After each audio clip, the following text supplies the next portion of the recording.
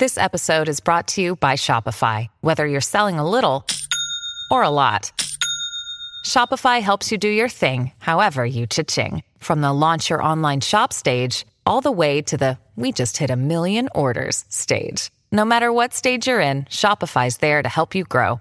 Sign up for a $1 per month trial period at shopify.com/special offer, all lowercase. That's shopify.com/special offer.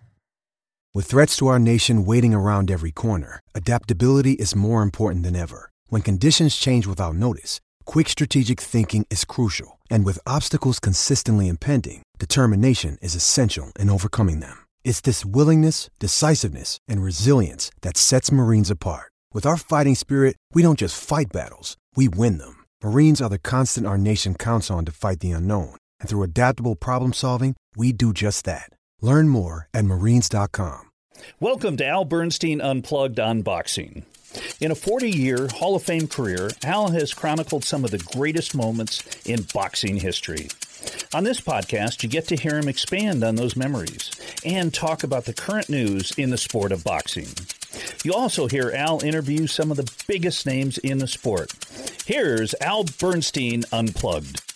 Hi, everybody. Al Bernstein here with another episode of our show/podcast in which we get a chance today to visit with one of my best friends in boxing and one of the more interesting people in the sport, Joe Goossen. That'll be later on.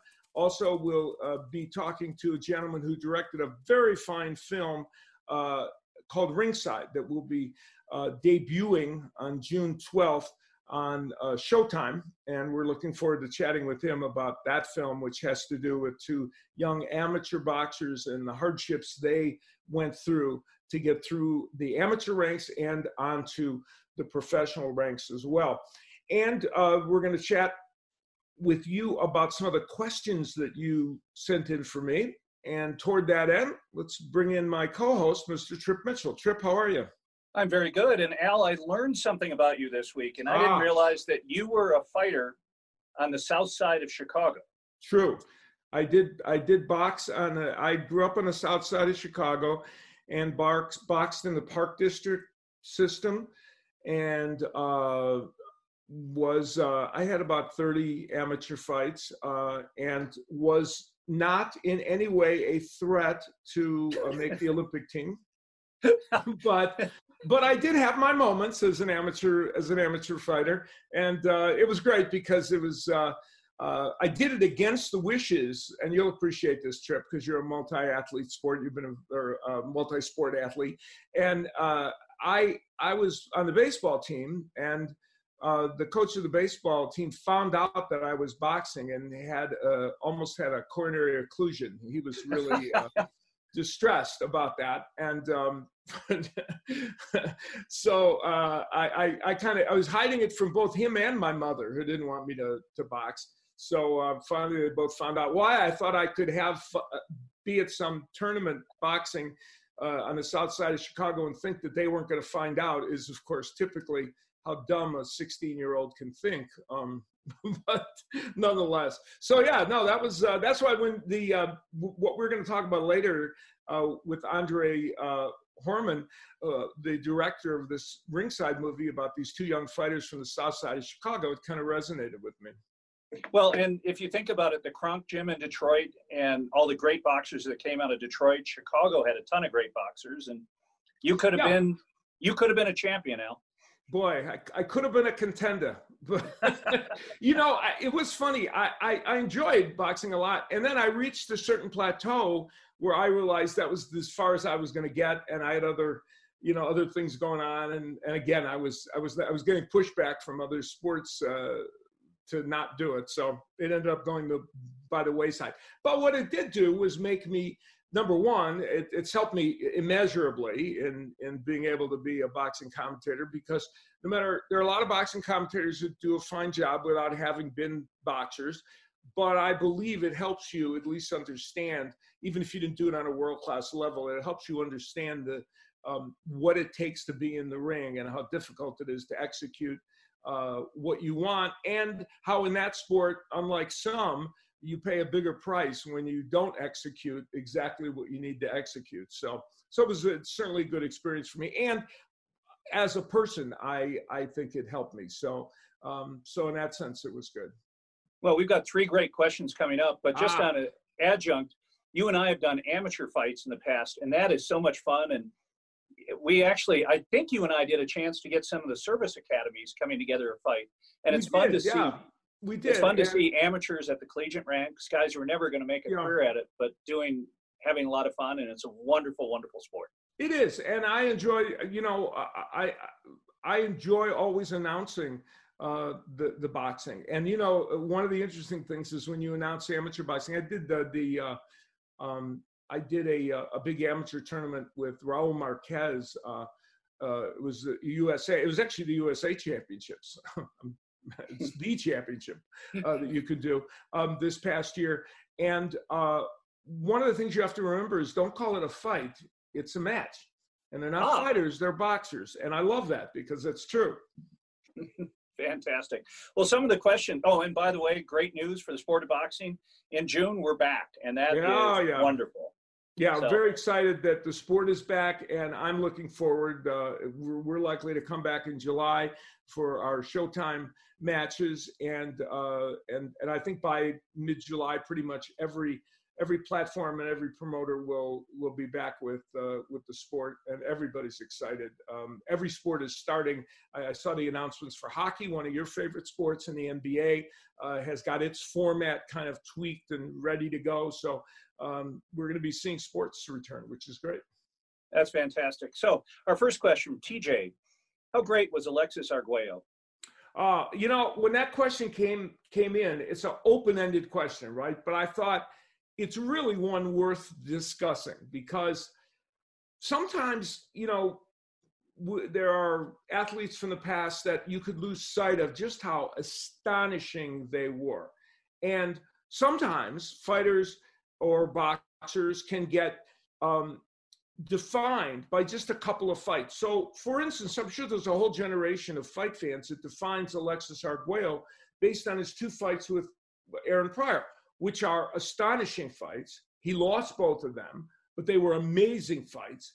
But that might be the way you define him. Well, defining Alexis Arguello based on 2 losses at a higher weight class that toward the end of his career is not the way to define him. And I'm just going to read these names off because it's so astonishing. He was a champion in 3 different weight divisions. And here are some of the people that he fought: Ruben Olivares, Alfredo Escalera, Cornelius Boza Edwards,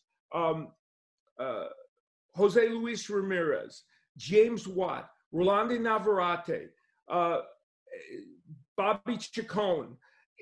Those are all amazing fighters. And he went in with all of them and beat most of them. And, his style of fighting was like silk. It was so smooth. He had that beautiful jab and beautiful right hand. Oh, and I left out Ray Mancini from that group as well. He and Ray engaged in a phenomenal lightweight matchup in which Ray fought very well, but just couldn't quite get past Alexis Arguello. So Alexis Arguello is one of the top fighters who has ever laced on a pair of gloves. I'm not big on rating things, but wherever you want to put him, he was an astonishing fighter. And the fact that he could compete even at 140 with a prime Aaron Pryor when he did was pretty extraordinary. So I have nothing but extraordinary things to say about Alexis Arguello. The next question from Brad Smith. Al, always wanted to ask you this question. In your opinion, who would have won a fight between Floyd Mayweather and Sugar Ray Leonard? Okay, I can already see that no matter what I do here, my Twitter life is going to be miserable for the next, for the next 3 months. No matter, I'm a loser. I selected this question among the ones that were given to me, knowing that I was headed for trouble. So I showed at least a modicum of courage in selecting this. So these, of course, are these kind of things that have been so rampant during the last couple of months when we've been down with boxing and everybody's been making fantasy matchups and all the rest of it. This one, though, has been talked about for a long, long time. And I'm in a kind of a unique position because I announced fights of both of these men, even though they were several generations removed from each other. And let me say first that however I define who's going to win or suggest who's going to win, it in no way denigrates either man, because both of these are extraordinary, have been extraordinary boxers and etched their name in history in a way that, can't be clouded in any way, shape, or form, no matter what you think of how they might do in a fight with each other. Sugar Ray, one of the best ways I can kind of head toward this is to talk about the fight between Sugar Ray Leonard and Wilfredo Benitez. Benitez was in his prime. He was very much like Floyd Mayweather, a brilliant defensive fighter. Some people, his nickname was the Bible of boxing because he literally could do everything. And he and Ray Leonard fought almost 15 rounds. Right up to the end, it was competitive and exciting and interesting. But Ray Leonard was this much better than Wilfredo Benitez, just a little bit. But he was able to pierce his defense enough to get in his power shots. And Benitez didn't quite have the power, though he did land punches against Ray Leonard, didn't have the power to really hurt him and do enough damage to gain the advantage over him. That's kind of the way I would see a Mayweather-Leonard fight going. Floyd Mayweather, a brilliant defensive fighter, one of the best of any generation, and certainly excellent offensively, though not super powerful. The difference, I think, between these two fighters would be that they both have great hand speed, they both have great skills. At the end of the day, I think Ray Leonard hits harder than Floyd Mayweather and might have a more complete offensive arsenal of power shots.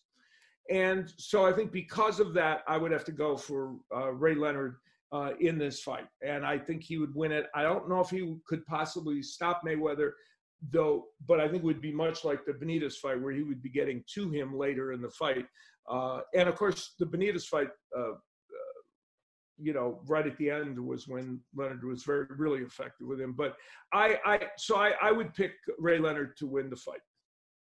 So, by the way, for Mayweather fans out there, Al has shown a lot of courage because you live about 4 miles. Yeah, that's right. I'm not that far from Floyd, and I bump into a lot of people that are connected with him. And as I said, this in no way denigrates him. He's the best fighter of his era. He's one of the great fighters, that's ever laced on a pair of gloves, and he's fantastic. I just think that Ray Leonard in that specific matchup would probably win the fight. And Floyd is modest about his skills. Yes. Okay. Andrew Haywood writes, what is your favorite Larry Holmes fight? I'm looking forward to this. Yeah, that's a great question because Larry Holmes was in so many great fights. He was a really terrific champion during his era. And one of the things that made him a great champion was he was a vulnerable champion. He had some very interesting and competitive fights, some of which, even decisions that people don't think he maybe should have gone his way. We saw him get hurt by Ernie Shavers and knocked down, get up, although Snipes knocked him down. So he was vulnerable, but terrific. He won and always found a way, for the most part, to win his fights. But my favorite Larry Holmes fight is probably the very first championship fight he was in which he won the title against Kenny Norton. I was there for that fight. It was at Caesar's Palace, and they had this tennis complex behind Caesar's Palace, only seated about 4,000 people, and they would have some of these big fights there, and it would be on Saturday afternoon on Wide World of Sports, which this one I believe was, and it was an extraordinary fight. One of the best heavyweight fights, as I said, I'm going to say in the last 40 or 50 years, and it started out with Larry Holmes, this was his first really big major fight, and Kenny Norton had won the title against Jimmy Young, and they fought for a vacant title. And the first 5 rounds, Larry Holmes was did a terrific job. He was using that great jab of his and was winning virtually every round.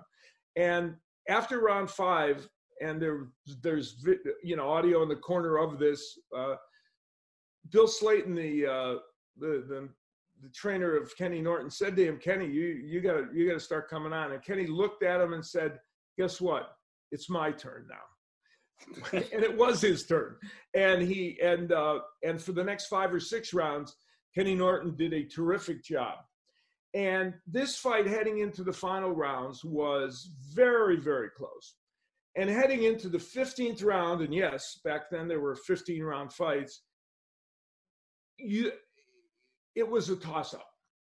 And in round 15, it turned out that was one of the best heavyweight rounds that we've seen ever, I think, in the heavyweight championship pantheon of fights. The first 2 minutes of the round, Kenny Norton was winning decisively, and he knocked Larry Holmes' mouthpiece out, and landed lots and lots of big shots. But in the last minute of the round, Larry Holmes came back, had a terrific last minute, and hurt Kenny Norton. And right at the end of the fight, Norton was wobbling and stumbling a bit, and it was very dramatic. And as is so often the case, the judges remember what you did last instead of what you did first. I've always contended over these years that 15th round probably belonged to Norton, but they gave it to Holmes, and he won a split decision, and that round was the one that decided it. It was an extraordinary fight. I had the good fortune to have a great relationship with both Kenny Norton and Larry Holmes, and have many times talked to them about that fight and how extraordinary it was. And they ended up having great respect for each other, and they'd often be at events like, at Canastota in the Hall of Fame or elsewhere, and they would be reliving those great memories. So that was an extraordinary event, and one that I was privileged to attend. I was covering it for Boxing Illustrated, and I remember at the time thinking, man, you just can't see boxing much better than this. It was pretty extraordinary. A man who has been involved in some extraordinary boxing matches as a trainer is going to be our next guest here. He has been a friend of mine for almost 40 years in the sport of boxing, someone I've known extremely well. He has trained Michael Nunn, Gabe and Rafael Ruelas, and many, many other champions, including Diego Corrales and Joel Casamayor, and now is a fine commentator on Fox and does all their boxing matches. And we had a chance to visit with my good friend, Joe Goossen. Joe, I'm so glad that you had a chance to join us. No podcast of mine would be complete without you as a guest at some point. It's not, in fact, I don't even know if the podcast officially started until today when I had you as a guest. You look, Al, I would take severe retribution on you if you failed. That's right. Yeah. I'd be in trouble if I didn't have you as a guest. There's nothing you could do, Al. There's nothing you could do that could ever upset me. Truly. We never have been upset. We've known each other for almost 40 years. I'm going to say, and I don't ever remember us being upset about anything. So we have a good winning streak. And let it be known to the fans and out there, and I know you've got plenty of them, that you and I, we do go back a long time, along with my brother Dan. We started back in the early 80s when Michael Nunn was fighting on ESPN, basically. And you've been a great friend ever since. And I tell you this off the air, and I tell you on the air. You're one of my favorite people in life and in boxing for sure. So I wanted to get that out of the way, Al. Well, I appreciate you saying it, and my relationship with you and your family has been a strong one. That's been one that I have cherished over time. That's for sure. And you are, my brother. Yeah, and you've done so many things in boxing, but one of the things I want to concentrate on right now, before we get back into your past, it's something that you talked about in the last couple of weeks, you had a great interview that appeared on Boxing Scene in which you were talking about Deontay Wilder and whether, you know, this question of could he learn certain skills that would help him correct some things that happened in his second fight with Fury, where he had a hard time specifically fighting on the inside and dealing with this big man in front of him. And you made some very good points in that interview that even at age 34, with the amount of time he has left, there are ways he can fix some of those issues. Yeah. Now, again, I mean, I know I pretty much, you know, I don't want to say rambled on, but I was, you know, quite vocal about, you know, and whenever that interview was, maybe 3 weeks ago or so. So, you know, I remember pretty much in whole what I said. Now, specifically, if you ask, fire away at me, I can tell you. But, you know, bottom line, I think in a nutshell, what I was saying is, look, if Fury and Wilder does not take place until October, is that what they're talking about now? Late fall? Yeah, I think it's going to be later now. Okay, October, November, whatever it might like be. That. Look, he, you know, since his last fight till now, from now till the fight, there's a lot of time, okay? And look, this guy is an overachiever.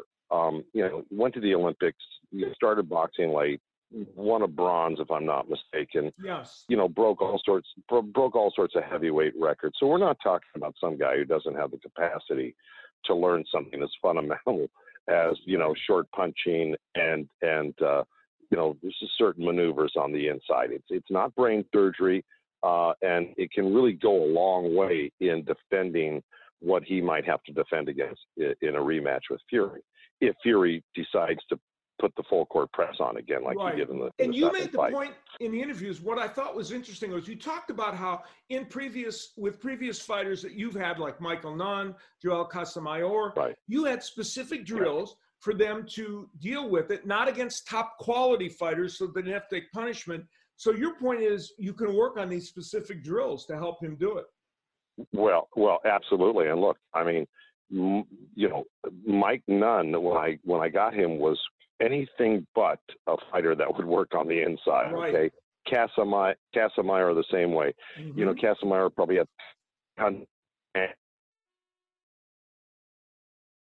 poke and go, you know, and same thing with Nunn as an amateur, longtime amateur. So it was hard to unravel that. But once they get it, and they got it within a certain amount of time, once they get it, boy, they're off and running. They find the beauty in being able to defend themselves on the inside, not to become inside fighters, but it's just like being able to hit the fastball and the slider. You know what I mean? You got to be able to hit both.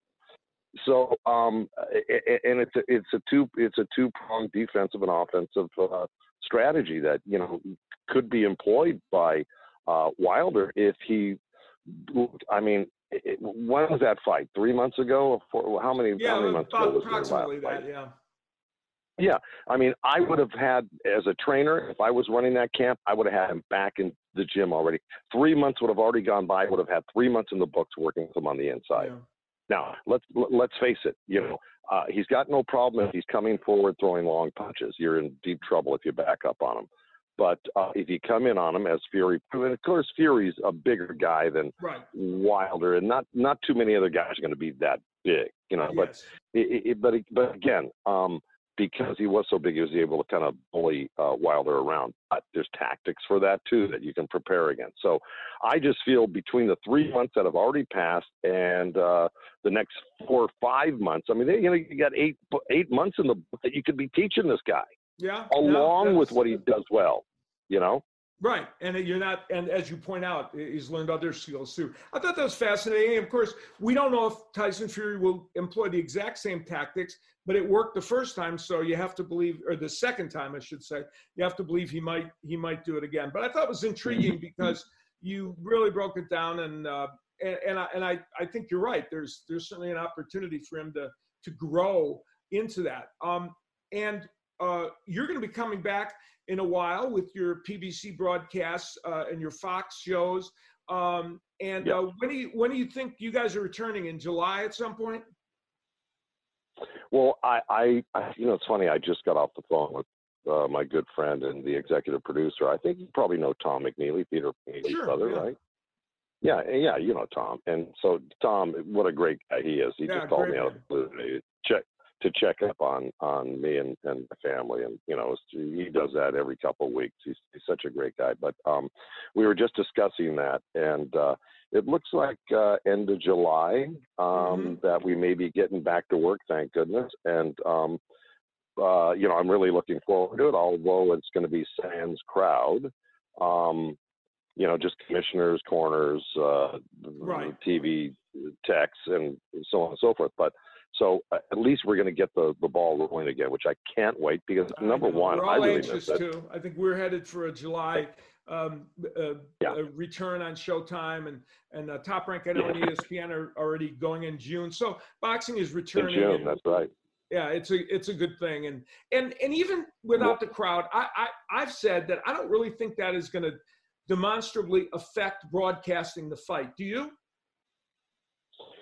No, because normally, you got your headphones on. Right. I really don't have a lot of FX on my headphones anyway, so I don't like them either. Yeah, I don't like it. So the crowd is kind of shut out on my headphones anyway. Yeah. And I'm zeroed in on the fight itself. The crowd has no influence on how I perform. So I think you're right about that. Although there's this underlying electricity that the crowd does bring, and it can get your juices flowing ringside when you see them pumped up. It's something to behold when you scan the arena and you see people going wild, or you hear those roars in between rounds or during the rounds when there's some action going. Yeah. Right. So that it's undeniable that will play a little effect. But I agree with you completely. I think it can be done because again, I say 95% of the time I'm just zeroed in on what's going on in the ring, and you're on the headphones. You're all right in between. You can hear the truck more than you're going to hear the crowd. That's true. Yeah, you'll hear the producer talking to you. But one thing I did want to throw in there, just so you know, I will be doing an ESPN fight. It looks like July. Yes, not announcing. Actually, involved in the combat. In the corner, who's it with?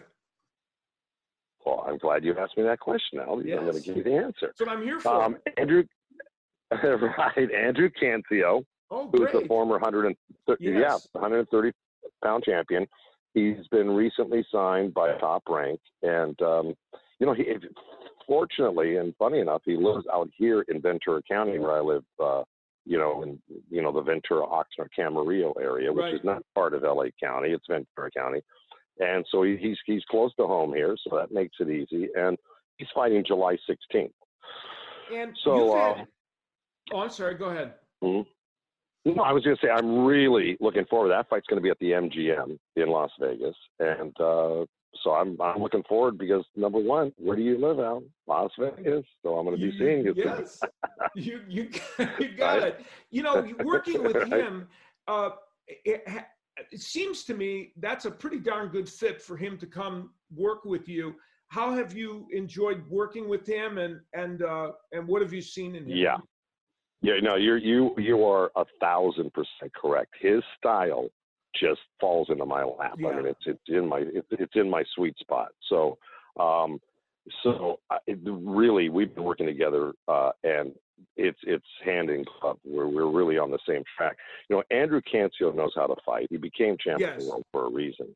Now, do certain fighters sometimes have things that are distractions, or maybe things aren't going right in their training, or they don't feel they're getting enough? Whatever it was, sometimes a switch in camps can, it's a fresh start. And I think he kind of feels like that right now. He's got and I got to tell you, his former trainer Haas did a great job with him. I respect him. And I like I say, sometimes I've had fighters leave for other trainers, and just kind of the way of the business, it's nothing you can do about it sometimes. But that being said, his style is a very aggressive style.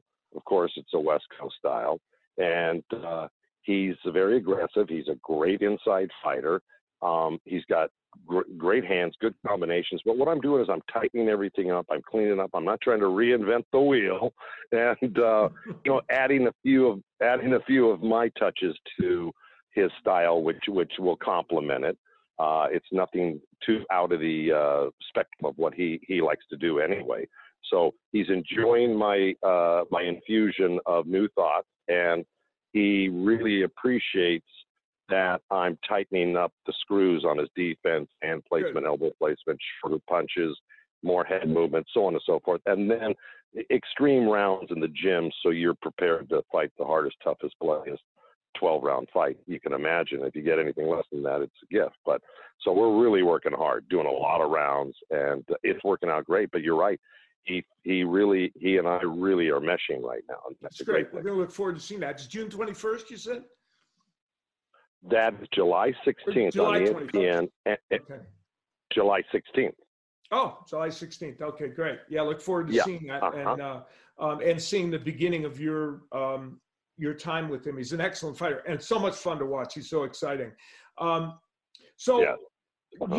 Your history, of course, when I introduced you, I mentioned so many of the fighters you work with, but you did something that was so extraordinary that I don't know if I can't remember it ever happening in boxing before or since, where you were training Joel Casamayor, left him, and immediately you were asked to work with the man who he had just fought, and he was going to fight again, Diego Corrales.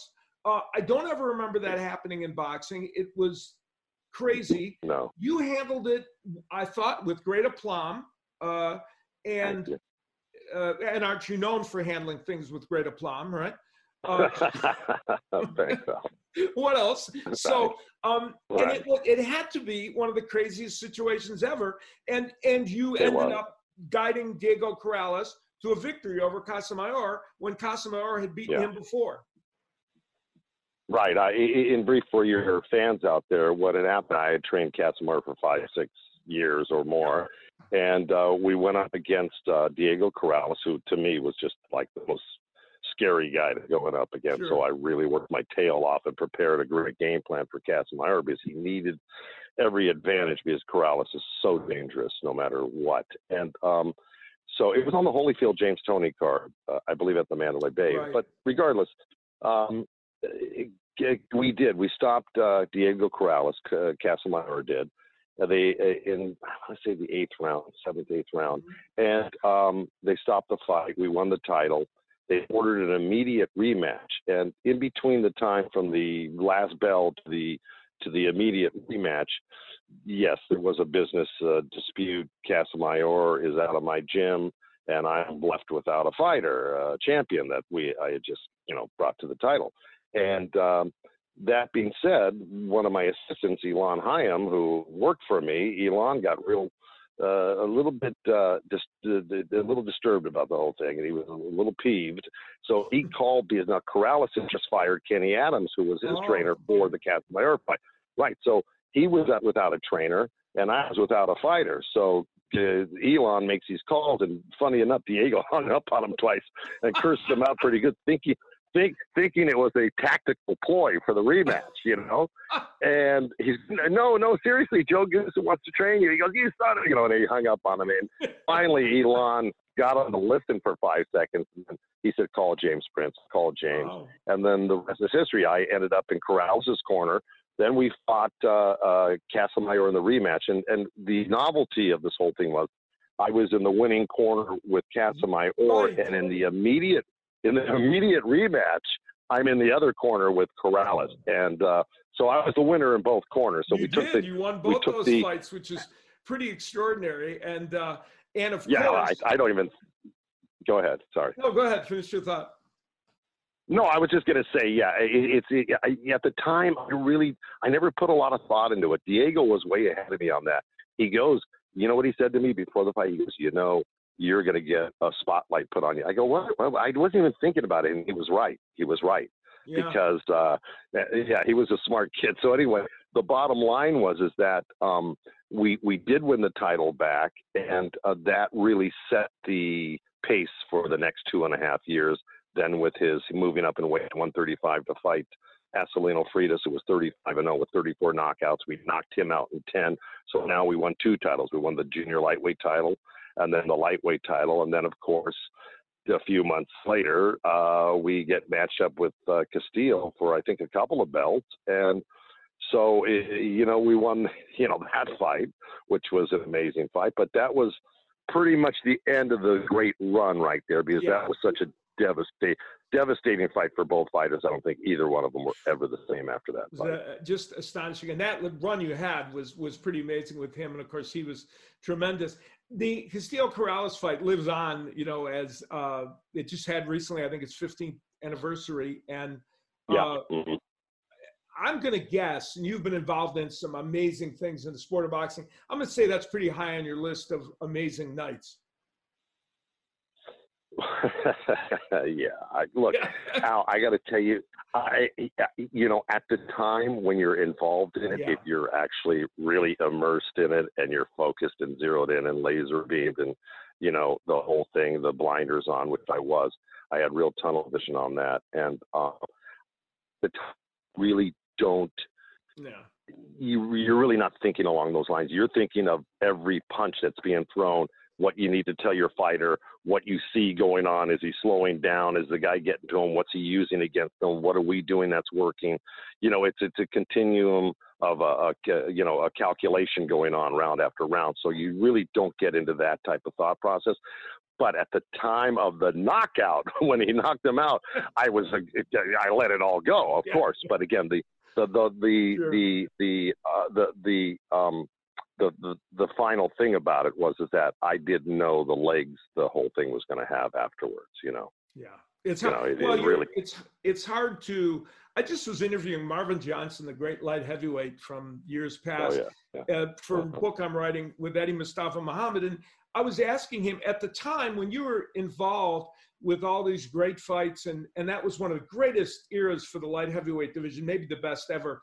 He said, at the time, we were all fighting each other and we all wanted to win. I didn't really give it any thought. He said, but then afterwards, I realized how astonishing it was. And that's what happens, right? I think that's pretty much what I'm saying, Al. In the moment, you're not thinking, even afterwards, it's not until, some time passes and then, people are saying this or that about it. And I concur. It was one of the great fights. One of the few fights that if it comes on TV, if I'm skimming through things, I see it, I'm going to watch it. Yeah, you'll have to, you could not rewatch that again. It was so extraordinary. So the most important, now what everyone doesn't know Al, I'm just getting a little waffling in your voice through the connection right now, just so you know. All right, we're almost winding down here, but I have one very important final question to ask you, and that is, not everybody knows that you are, while you're a boxing expert and you're a fine broadcaster and a very eclectic man in general, what they don't know is that you also happen to be one of the great devotees of SCTV, which we both are. And you and I have spent many hours. Bobby Bittman. Yes. You and I have spent many an hour in our lifetime watching SCTV episodes together. So the big question, and I've never exactly asked this of you, and it's a very tough question, and maybe you'll have to say 2 or 3. Who was your favorite SCTV character in all the years on, not so much the actor, but the character that you liked the best? I don't think. A tough one, isn't it? Look, I mean, you're talking about John Candy, Eugene Levy, Catherine O'Hara, Andrea Martin, Martin Short. Yeah, you're talking about so many great, but I got to tell you. What are a couple of your favorites? Bobby Bittman, I know. No. Al. Without a doubt, Eugene Levy as Bobby Bittman is probably I can't get enough of it. Even the days of the week with Dr. William Wainwright as John Candy, and then Eugene Levy was just so great in all those skits. I just think he made me laugh probably harder than anybody with the wheel and the fire. I can't tell you. Hello. Yeah, no, we you do great. Do a little Bobby Bittman for us. Give us a little Bobby Bittman. Al, are you there? Yeah, I'm here. Before you leave, give us a little Bobby Bittman. how are you, buddy? No, he was the greatest. I can't do Eugene Levy Right, doing Bobby Bittman, but I'm going to leave it to the fans to do a little homework. But go ahead. All right, that's okay. I'll get you next time with that. But it was a fantastic show, and I think you're right in picking Bobby Bittman as your favorite character. You are a joy. Go ahead, Joe. No, I was just going to say when the skit that was probably the greatest is when Ben Vereen took over from as the headliner in Vegas. So then he goes to retire. He goes to some ranch outside Vegas, and he's wearing fur coats, of course, while he's feeding the horses. It's unbelievable with all of his diamonds on it. One of the great shows ever. And by the way, since this whole thing where we've kind of been at home a lot more than we normally have, right. I've did a whole rehash of SCTV. So perfect. Yeah, you have to. When we get together and start doing SCTV trivia, I think I'm gonna probably have it over you on this time. Yeah, for that's once, for sure. Finally. Yeah, that's for sure. I urge everybody to, if you haven't seen this show, go find it and watch it. It's one of the great shows of all time. One of the great sketch comic teams ever compiled. One of my favorites. Oh, yeah. Amazing. And the people were so outrageously talented. Joe, I can't tell you how much I appreciate you visiting with us. We'll do it again. And good luck on July 16th. And I look forward to your return to the broadcast on Fox, and to enjoy your work there. I just want to add one thing, and thank you, Alan. I can't wait to see you. And hopefully I get to see your wife and son, yes. Which I haven't seen in a long time. I know. When I get out there, visiting with you. But lastly, I just wanted to tell you, you talk about my broadcasting, and I appreciate any compliment you give me. But you are obviously a Hall of Fame broadcaster. That's without it. I mean, you were one of the few guys when I was growing up. I go, this guy knows his boxing, So I really, really honor you for that. And then lastly, you gave me the greatest tip I ever got from anybody leading into this whole career semi-career I've had broadcasting, going back to 91 when I worked for HBO doing the TV KOs. You know what he told me? And I've never forgotten it, and I think it served me well. You want to know what the tip he gave me? Go ahead. I want to hear it. You said, be fair to both fighters. Yeah, right. When you're announcing, and that really has stuck with me more than anything, and I think it really, I keep that in the back of my mind whenever I do shows, because sometimes you go in and it's heavily favored in the other corner, and the other guy you just kind of write off, and it's not fair. And it's not fair because sometimes those guys come back and beat the A side, right? Absolutely, yeah. Right? And even subconsciously you can be doing it. My point was that you wouldn't do it deliberately. Subconsciously you can do it. That's right. Well, don't get me confused now. I'm just going to take it for what it was worth, right? Okay. Be fair to both fighters. And I just wanted to thank you for that. I don't know if I've told you, but I tell a lot of other people. Al, you're the best. You've turned into you a really great are. broadcaster. You did a good job on those TV KO shows years ago, and I'm so glad that Fox has brought you back to give this generation of fight fans a chance to hear you. So thank you, Al. But just so you know, you had a hand in it. All your goodness rubbed off on me, so I appreciate it. I'm brother. glad I helped a little bit. All right, Joseph, you take care, and we'll look forward to seeing you in the ring training and back on Fox as well. Oh, I can't wait. I can't wait. Really. I mean, this is, guys like you and me and millions and millions of other people are not used to, having a schedule like this. We're guys that like to get out there and keep on moving. And so I really can't wait to do that again. So, all right, you take care. Yeah, and I'm looking we'll forward talk to to you soon. You're the best, Al. I'll see you soon. Bye-bye. Talk to you. Bye-bye. Thank you.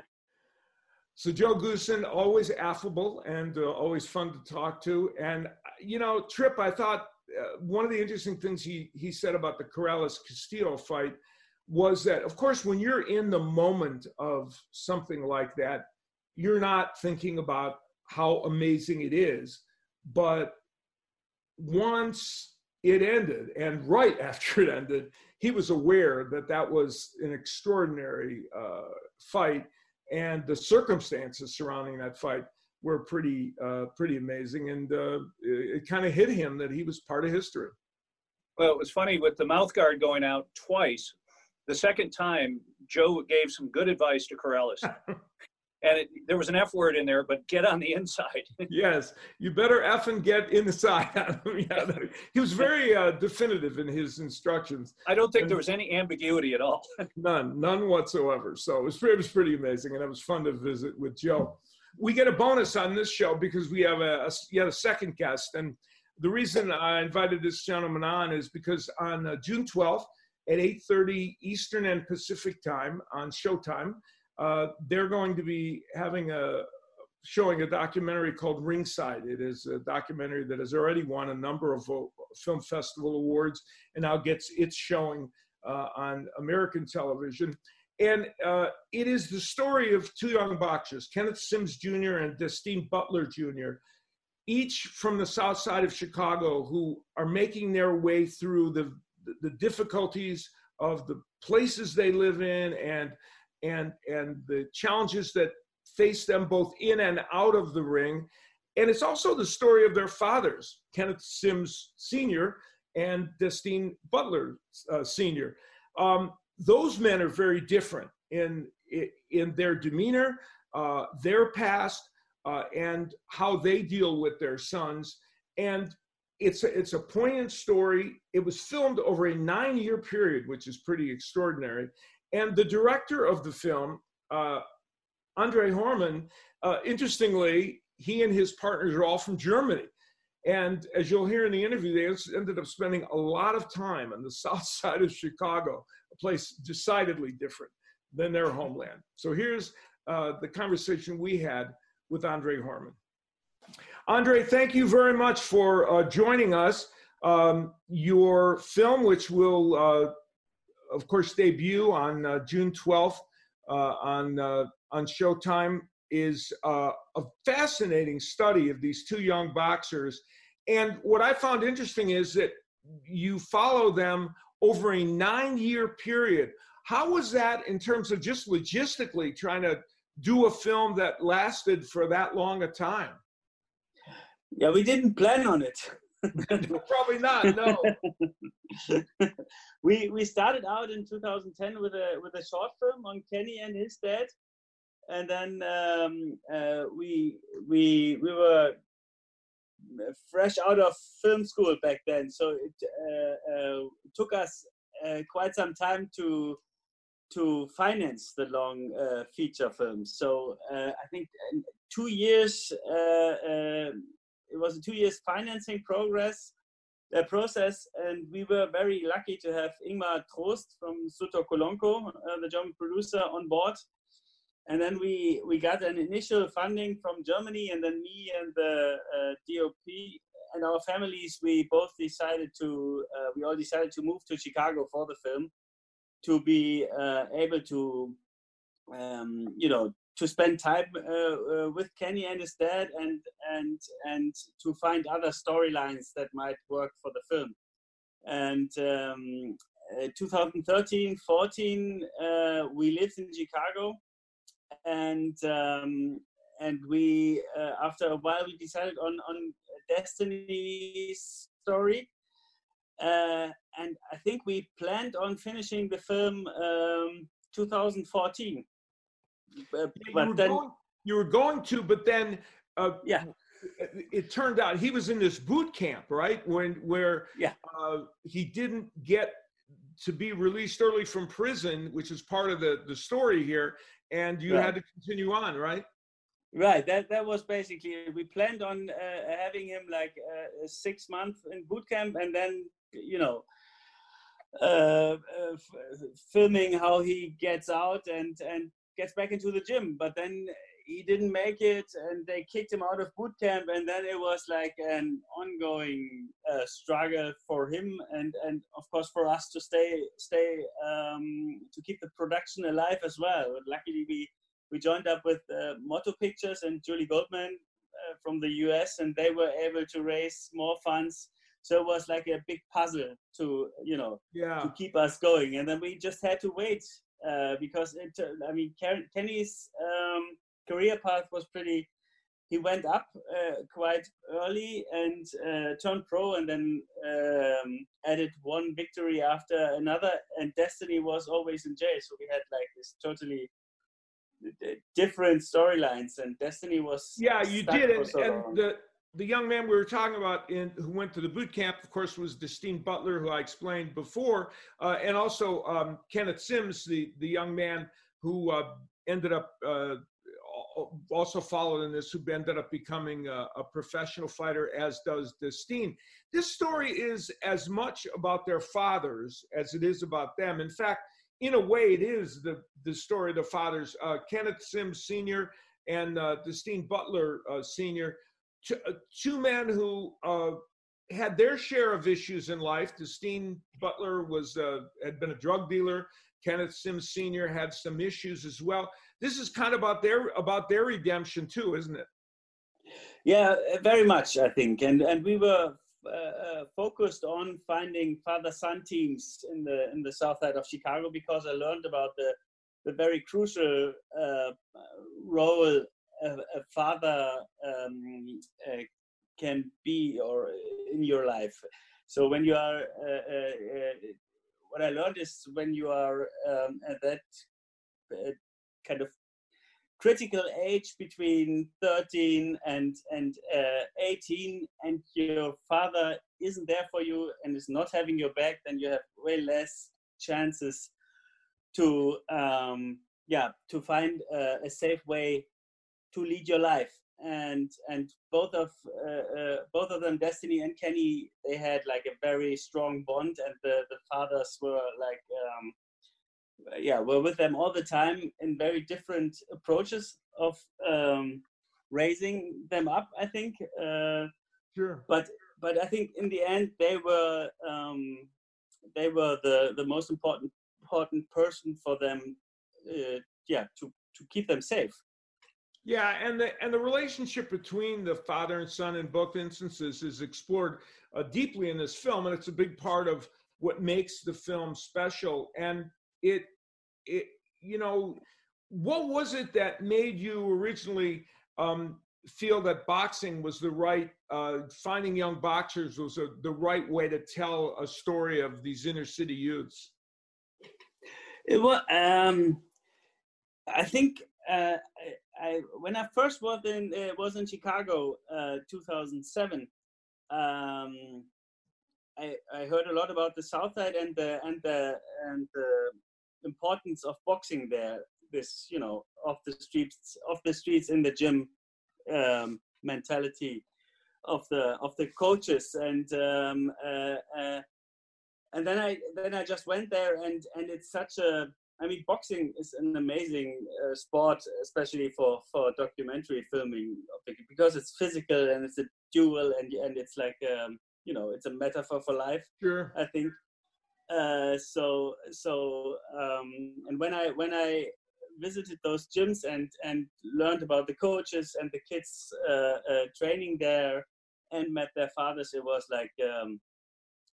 I never wanted to leave again. Yeah, you knew right away that was the story, huh? Yeah. And the show will be, as I said, it'll be debuting on Showtime on June 12th at 8:30 p.m. Eastern and Pacific time as well. It's a movie that has already won awards at film festivals, and I know you must be proud of it as an achievement for your filmmaking resume.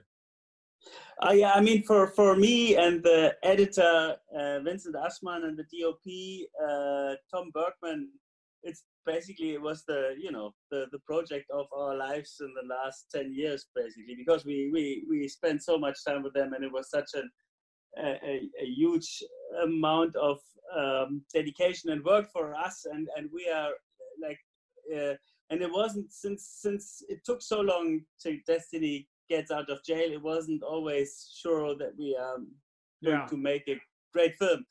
So in the end, it's such a big relief, and we are really proud that we were able to make it to the Berlinale, and then especially happy that we were able to win the Chicago Film Festival's documentary award, and I think in Tehran as well, of all places. So we had a nice festival run, and now we are excited to be part of Showtime, which is really, really amazing for us, and especially for Destiny and Kenny, who always wanted to be there. Yeah, that's for sure. I grew up on the south side of Chicago, so I understand the setting and a lot of what went on. And I was an amateur boxer on the south side of Chicago, going to different gyms. So for me, looking at this film gave me some memories of that, though my time was much farther back than these young fighters. Andre, what a delight to visit with you. And the film is excellent, and I hope everybody will be able to watch it on June 12th at 8:30 p.m. Eastern and Pacific. And I'm sure you are happy and proud of your achievement. And we'll look forward to seeing a lot more from you here in the United States on Showtime and other outlets as well. Thanks a lot. And thanks a lot for having me. Thank you, Andre. So on June 12th, Friday night, you can see at 8:30 p.m. Eastern and Pacific time, you can see the movie Ringside. It'll be a great watch. You will really enjoy it. It's very poignant and very interesting in telling the story of these two young men as well as their fathers and how they navigate life in boxing and life in general. We are going to in our next episode, have a lot of fun as well, because we are going to be visiting with Michael Buffer, my friend for many years, and of course, the voice of boxing. And Trip, if I really ask him, he might say, let's get ready to rumble during the interview. Maybe if I really twist his arm. You know what's funny about Buffer? There are so many great stories about Michael Buffer. Yeah. He is truly, it's amazing. As a ring announcer, he is one of the characters in boxing's, the last 50 years. He has been there and has some great, and he was nice enough. Your good friend and mine, Logan Hobson, and I did a radio show 30 years ago called At Ringside. And Buffer came in to do a custom open for us. And he didn't need to do that, but it was delightful. And I've really enjoyed watching him work ever since. Yeah, Michael, he was inducted into the Boxing Hall of Fame the same year I was, in year 2012. And we shared that memory together. And Michael and I, back in the day when ESPN Top Rank Boxing was just starting, and Michael just got his opportunity in the early 80s, he used to come to Atlantic City and stay in the apartment of Akbar Muhammad, who was one of the top rank coordinators. And he would literally stay over with him over the weekend, and we'd all hang out and just, visit and go do things and then do the fights. And of course, that led to a great career for him. So in our next episode, Michael Buffer will be joining us, and we'll revisit a lot of his great memories and talk about great, great boxing matches. My thanks to Trip, and thanks to Lee for producing this show. And we will look forward to seeing you next time. Take care, everybody.